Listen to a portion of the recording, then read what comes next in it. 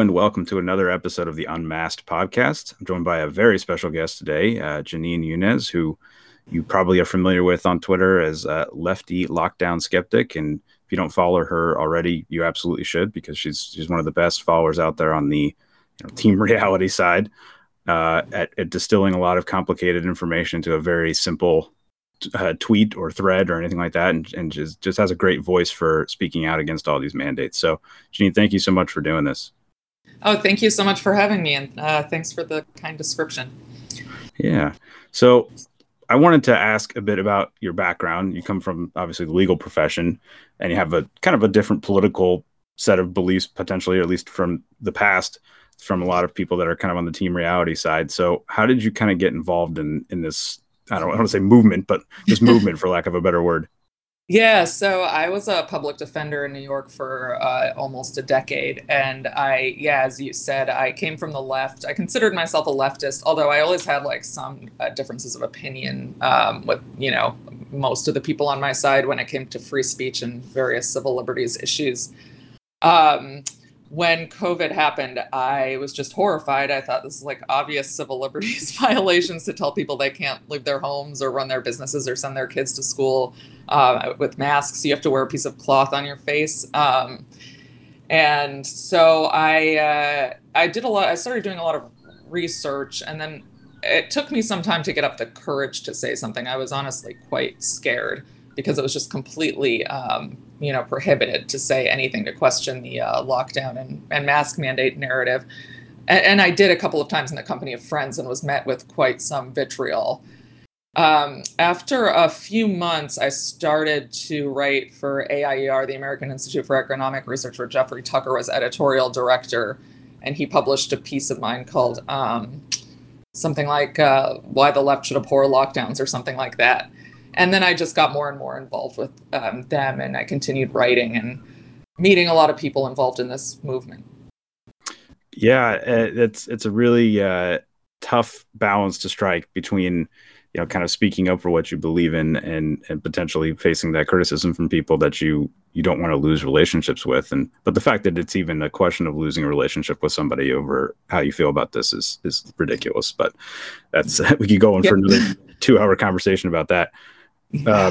So if I remember correctly, you were kind of semi-anonymous, where I don't think for a while you had your name on your Twitter account, and obviously that's changed. So what kind of made you decide to put your name on your account, which I just did as well, and it is a risk. So what made you kind of take that risk?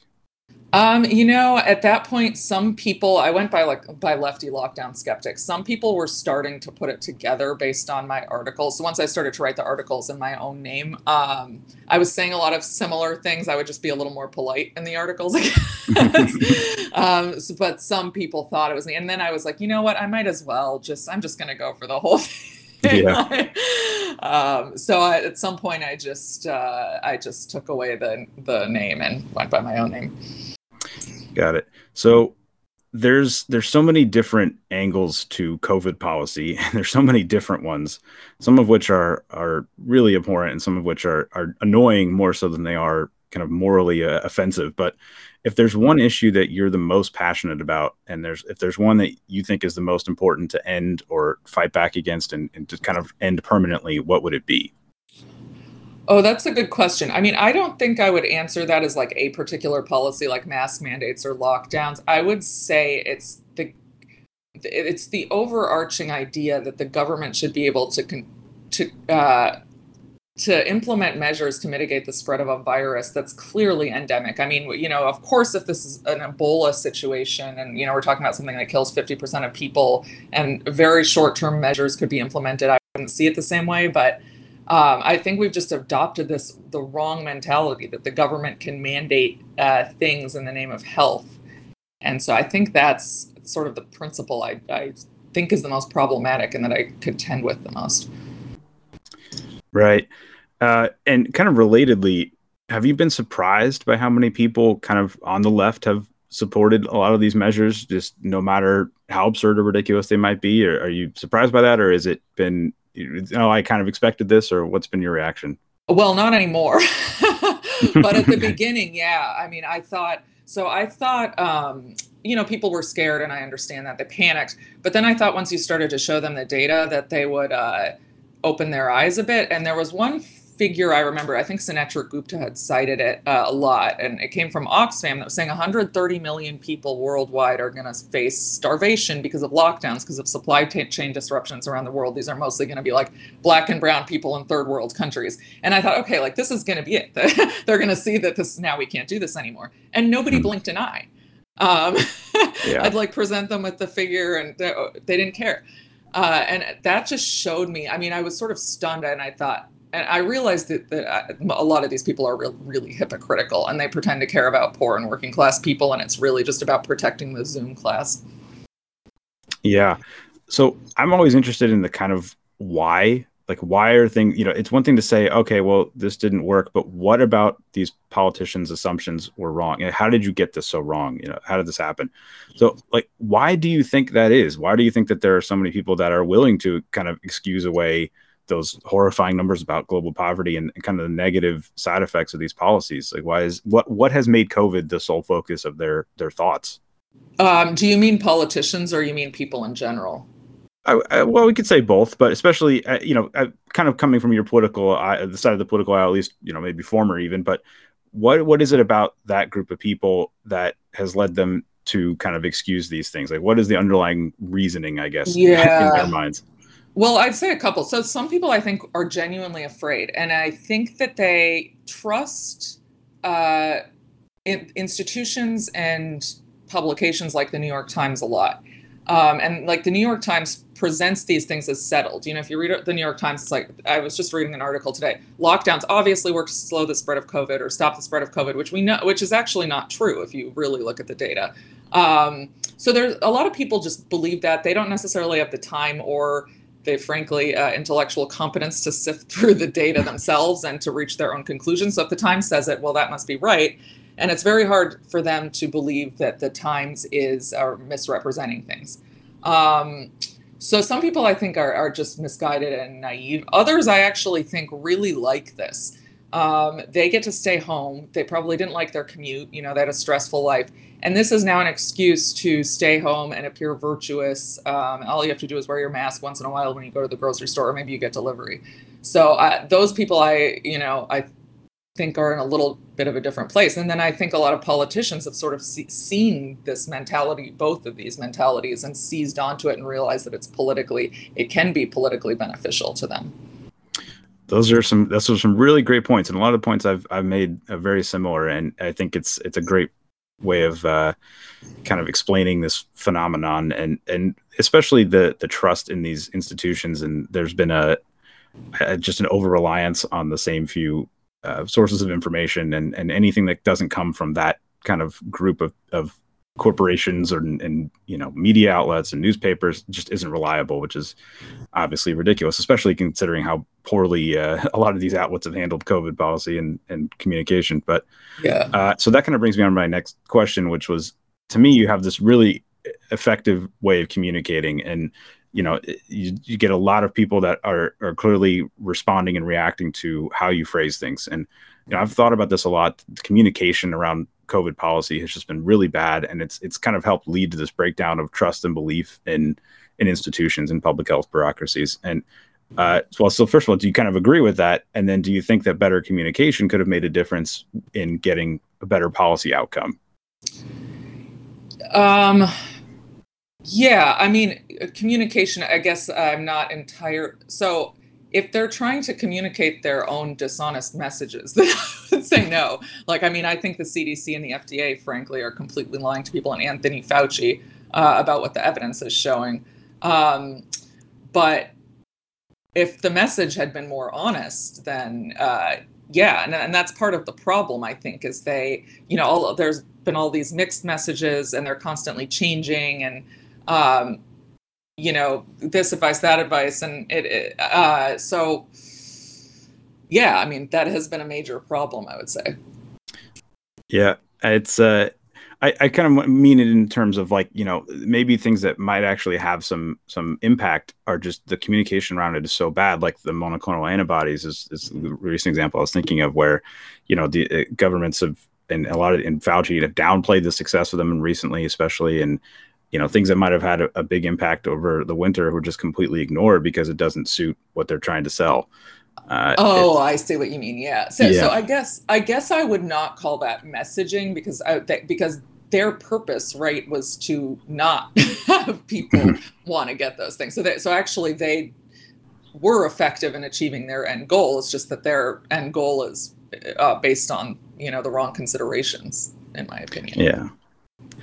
Yeah. So kind of shifting gears a little bit, you speak out a lot, and I do as well. It's become a large focus of what I've been doing recently against vaccine passports. And so I had kind of a few questions on this, but the first one is just, even if they worked, if they showed a benefit, would it be a defensible policy to you? Um, I, that's a very interesting question. It would be very fact specific to me.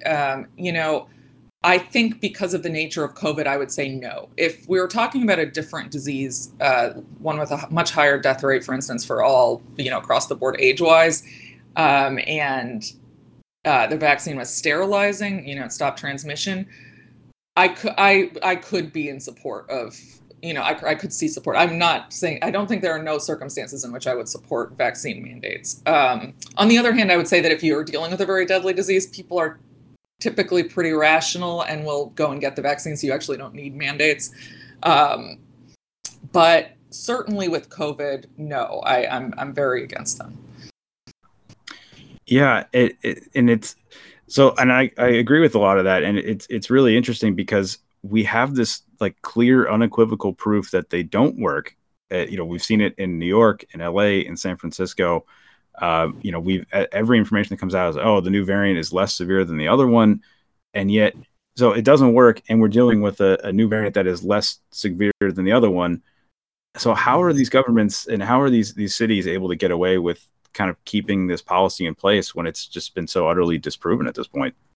Yeah, well, so again, I think, the New York Times and other publications like that are very complicit in misportraying what's happening. But I'm shocked. I mean, you can see what's going on before your eyes. These cities everybody's getting COVID.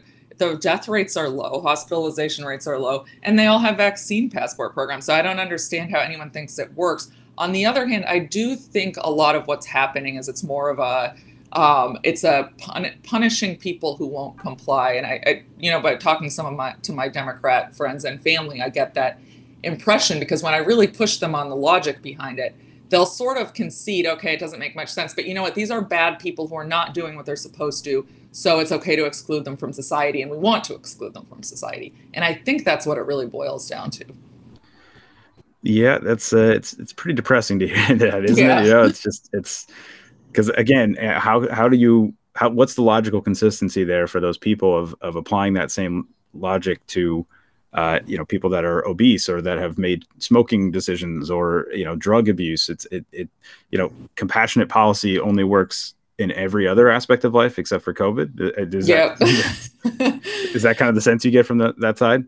Yeah. I mean, I'm sure you've seen these arguments on Twitter too, that we shouldn't treat people in the hospital who are unvaccinated, especially if their issue is COVID related. And this is just, totally insane. Like you treat drunk drivers and drug addicts. When I was a criminal defense attorney, I had a couple of clients who had, in the course of robbing or raping someone, had gotten stabbed or shot and were sent to the hospital. And nobody was saying we shouldn't treat these people. And exactly. Yeah. It's crazy. Yeah. So is there anything legally that can be done? My wife is actually a lawyer, so I know things that make no sense are often legal, but it's still kind of remarkable to me that a lot of these governments can do this. Well, I mean, I've been trying to challenge vaccine mandates since about August, and there have been some minor victories along the way, but not anything really setting great precedent, I would say. There have been some recent victories, as I'm sure most people are aware, on the Biden's vaccine mandate, which has mostly been struck down. Looks like almost all 4 of the mandates are going to go away, except for the CMS one, the healthcare workers. So, but as I actually said on Twitter the other day, people should understand that almost all of the successes have been about the fact that the branch of government implementing the mandate didn't have the authority to do so. So a lot of the decisions say things like, well, the president doesn't have the authority to do this, but Congress could, or maybe the federal government can't do this, but the states could. So there's really not, there really haven't been good decisions saying that like the states or employers can't mandate vaccines. Right. Do you think that is judges are kind of scared to make that ruling, or is it just, the legal basis isn't there for it? Both things are true. You hit the nail on the head. I think that the judges are scared, and they don't want to do something that would be seen as crazy. And, they're afraid of being the one accused of causing people dying of COVID or something. But Right. The other problem is that there's simply not good precedent. There's just never been anything done like this before. So everybody cites to this case Jacobson versus Massachusetts from 1905, which is the sort of vaccine mandate case everybody claims establishes the basis for mandating vaccines. That was a town in Cambridge mandated the smallpox vaccine and fined the plaintiff $5 for not getting it, which is about $150 today. There are so many differences between the situation now and that case, including that, the smallpox vaccine is sterilizing, stops transmission. Smallpox is much more deadly. We're talking about a one-time fine as opposed to like losing your job or being shut out of society. So many differences, but the problem is that the court said in that case that a pretty low level of review applies to vaccine mandates and other similar public health measures. And so the government can kind of pull out a CDC webpage saying everybody should get the vaccine, and that's enough to satisfy what's called rational basis review. And so that's the premise upon which a lot of these cases have been losing. I do think that there should be different arguments made, or people should really be arguing that the nature of the punishment means that we should be applying a higher level of review. Okay, so and it's interesting because my next couple of questions were actually related to this, and I was going to ask you about the piece that you did for Tablet, which was fantastic, and you mentioned the Jacobson case in there a lot, so I was going to ask you about that. So that's great. So if there and I highly recommend everybody go read this article on Tablet. It's great. It covers a lot of what you just said and a lot of other stuff. But so I was going to ask if there's any other takeaway from that article that you want people to know specifically, or what was kind of your hope to get out of that piece? Well, I mean, it was about mandating vaccines for kids. However, I hope that I've written a couple of those pieces. I hope that people see with these articles that I'm really opposed to mandating vaccines for everyone. I think they should be illegal. I think the arguments become more stark when they're about kids because they face such a low risk from COVID and because the vaccines have been tested on them less. And finally, the vaccines are only emergency use authorized for young children. There's a huge confusion about the EUA, the emergency use authorization issue with adults. I can get into it or not, depending on whether you want that, but it throws a wrench in that argument, although courts have been rejecting it anyway. So, yeah, so I would actually like to ask about that. I think one concern that I have, and I'm sure other people have as well, is when we make the arguments against it based off of the EUA status. Like I have no doubt the FDA is going to fully approve it for kids. Maybe it's going to be a couple months or whatever it is. So, what can you do, or what would you tell parents that are concerned that, okay, once the full approval goes through, and like you say, the FDA may not have been the most trustworthy over the last couple of years. So once that goes through, what can we do at that point? Well, there are still the constitutional arguments that can be made. I think there's an argument that this violates one's rights to bodily autonomy and to decline medical treatment. There's case law on that postdates Jacobson, and I think another thing lawyers should be arguing is that our notions of people's rights to bodily autonomy have evolved, and so Jacobson is not, I don't want to say overruled, but is not viable. We really shouldn't be looking at things through that lens. I also think that there's an argument that especially with these sort of city passport programs where you can't do anything unless you're vaccinated, you can't do most things, that it's a violation of your substantive due process right to participate in society. This is not something anyone has ever argued. And I haven't had the chance to bring a case yet arguing this. I'm happy if someone else wants to take the idea. So substantive due process is this notion that there are certain things that are so integral to our society and to our basic rights that they're not explicitly talked about in the Constitution, like your right to parent your own child, for instance. The Constitution doesn't say you have that right, but we all assume you have that right because it's so obvious. And so I would argue that your right to, to participate in society essentially should be a substantive due process right, should be recognized as such, and that these city passport programs are effectively depriving you of that right. Yeah, well, and it's great to hear a kind of legal take on this because, again, there's this thing about it implicitly feels wrong and it shouldn't be legal. And that was one of the things about, people make these comparisons to wearing a seatbelt in a car, and then they say that's comparable to forcing you to get a medical procedure to go have dinner at a restaurant. So it's kind of nice to hear that there is some hope legally for to push back against it if there is a good case that comes up. Yeah, I think that the booster mandates will be having something to do. I realize I can't say too much at the moment, but I'll be doing something with that soon. But those are going so far, and the data is really, there isn't that much data about the health effects. There's clear reasons to believe it might not be in many people's best interest. So I think those might go too far for some courts. Okay.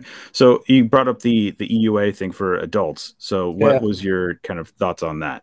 Yeah, well, so there's a statute which is called the Emergency Use Authorization Statute, and it permits the FDA to allow use of products that haven't been fully approved. They haven't gone through the rigorous testing process that we would normally require.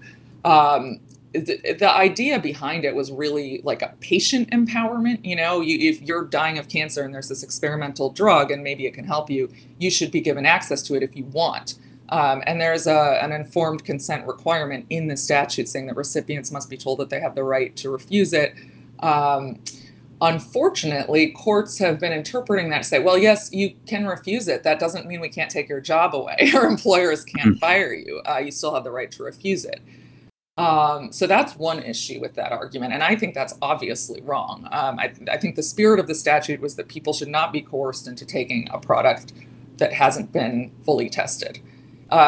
There's this confusion because supposedly the Pfizer has been fully approved, but actually this is very confusing, but there are two Pfizer vaccines. There's the Pfizer BioNTech and the Pfizer Comirnaty. And the Comirnaty is the one that's been fully approved, but isn't actually in use and never has been. So if you go to the drugstore and get a Pfizer vaccine, you're getting the BioNTech, which is only EUA approved. Now, the FDA fact sheet says that the two are interchangeable, but legally distinct, and many people have been trying to figure out exactly what that means. It looks as though they may contain different inactive ingredients, which can affect the safety and efficacy. So, so we've tried to argue that there is no fully FDA approved vaccine for adults either, but courts have been rejecting that argument. That's very interesting, and I've heard that brought up before, so it's good to kind of have a confirmation that that's an accurate assessment, which is crazy. One other thing with the kind of vaccine passports, and I have a couple other questions for you, but so my sense has been that in terms of travel, for example, that we have a kind of a right to freedom of movement. Is that accurate to say that that's a right? Because there's a lot of people that say, oh, we should mandate. I mean, Fauci comes out and says we should mandate vaccines to use air travel, which, by the way, Canada already has and set new records for cases. But I digress. Legally, is that something that you think would be accepted? I will. Yes. No. I mean, no.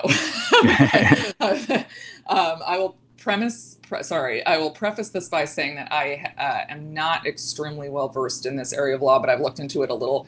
So you have a right to travel interstate. What I think that the government's going to argue is that, okay, you have a right to travel. You don't have the right to air travel. Get in your car and drive from California to New York. Mm-hmm. I think what one would counter with is that's not realistic in this day and age. And the way in which our contemporary society is set up assumes that you can get on a plane. Like you live in New York, your kid lives in California. You assume that you can, if they need you, you can get on a plane and go see them, not drive however long it takes to get from New York to California. But I don't know how that will play out. Yeah, it's kind of scary times that we're even having these conversations, but it's yeah, it is what it is. So shifting gears a little bit, I kind of wanted to get your sense, and I know this isn't your area of expertise, but it's something I've been asking everybody, and I really it's kind of underlies a lot of the problem I think with COVID policy, which is why has the media just kind of like abandoned all pretense of being kind of an adversarial, speaking truth to power type of the fourth estate? Like what has happened, and why don't they question mayors or other officials as to why these vaccine passport policies or mask mandates don't work? We just never see that question asked. Yeah, that's a really good question. I mean, I have a few ideas. I can't answer it definitively. I think one is that it's clickbait. So by making people really afraid of COVID in the first place, that was clickbait that gets them more views than saying, you know what, don't worry about it, or maybe it's not that big of a deal, or maybe we shouldn't reorganize society around it. As for why they sort of stick with this, maybe they've dug themselves in. At this point, I don't know if they're just unduly influenced by democratic politics. I mean, another theory is that they're sort of in league with big tech. They all benefit from people staying home and being scared and not socializing. And I mean, they all benefit financially. Yeah. Kind of relatedly, I saw your tweet recently about Barry Weiss and her parents, and kind of like finally waking up to reality on COVID policy and masking and all the other stuff. So do you think it's important for people to acknowledge that there never was any justification for this, or kind of is it good enough that they just acknowledge it now and don't support it in the future? Well, I mean, I'd rather the latter than neither. But I mean, I do think it's important that people reflect a little bit. Otherwise, it will happen again. I mean, one has to sort of see where you went wrong and got swept up in the hysteria. And if you think that what we did was right for 2 years, but okay, now that things are the way they are, it's wrong. I think you're just likely to support such a similar thing in the future. Yeah, I've brought this up a lot, and I completely agree. I think and that's what I try to do is just you have to completely destroy the underlying assumptions behind these interventions, because if you let them go with like, okay, yeah, they worked in the beginning, but they're not working now, they're just going to bring them back. Yeah, exactly. Yeah, so I don't. Do you think I'm being too pessimistic on that, or what would be your thoughts on how do we kind of permanently end all of these interventions once and for all? Oh, well, that's a good question. I mean, I'm not extremely hopeful. I mean, I worry a lot that in 2 or 4, whatever years, there's going to be another pandemic and it's just going to all come back. One upside of things getting so extreme with all of the mandates and so ridiculous, I mean, just the lack of any evidence of showing that any of these measures do anything at all, the masking, the vaccine mandates, et cetera. I do have some hope that they're getting so ridiculous that people will sort of start to look at the whole thing in a way that maybe they wouldn't have if they weren't so obviously absurd. That's a really good point. I hope you're right. I will. I don't know about you. I kind of lean more pessimistic and things. So it's good to kind of hear it. But I do think that there is some chance of that. I've been, for lack of a better word, if it feels like at every turn they've kind of finally jumped the shark, and maybe it's just kind of gradually getting to more people as with more things get more ridiculous. So hopefully hopefully we're on that. Yeah. So what is your expectation for the next, I don't know, let's say year or so? Like how close to normality will we get to in places, if you're in New York, I'm in California, what are we going to see in these parts of the country? Oh, I wish I knew. I don't know. I actually don't have a prediction. I will say I remember about a year ago I was trying to co-author a piece with a public health guy at Duke, and we didn't have that much time to work on it, and it was getting a little difficult going back and forth. So at some point he said, you know what, let's just forget it. I think this is all over. With the vaccines rollout, everyone's calming down, and I think this is over. And I look back at that and I'm like, oh my God, we thought it was over. Now things are worse than ever. So I find it completely impossible to predict. It's very depressing how little certainty there is about everything. And you saw, I don't know if you saw this. Gavin Newsom had said, "Oh, we're going to try to move to an endemic strategy, and we'll have announcements on that." And then I think it was yesterday tweeted out about the Virginia school mask mandate ending. That how could they end this scientifically proven measure? And you just go, "Oh my God!" Every time you think there's one step forward, it's four steps back. Yeah, Does it felt that way to you? yes. Yeah. Yeah. Well, anyway, that was kind of all I had for you. I really, really appreciate you coming on, taking the time, and it's been really interesting to kind of hear your perspectives. And if you're not already following her on Twitter, please go do so. And you write a lot of pieces, and there's a lot of great work that you've done. So thank you for all that. Oh, thank you so much for having me.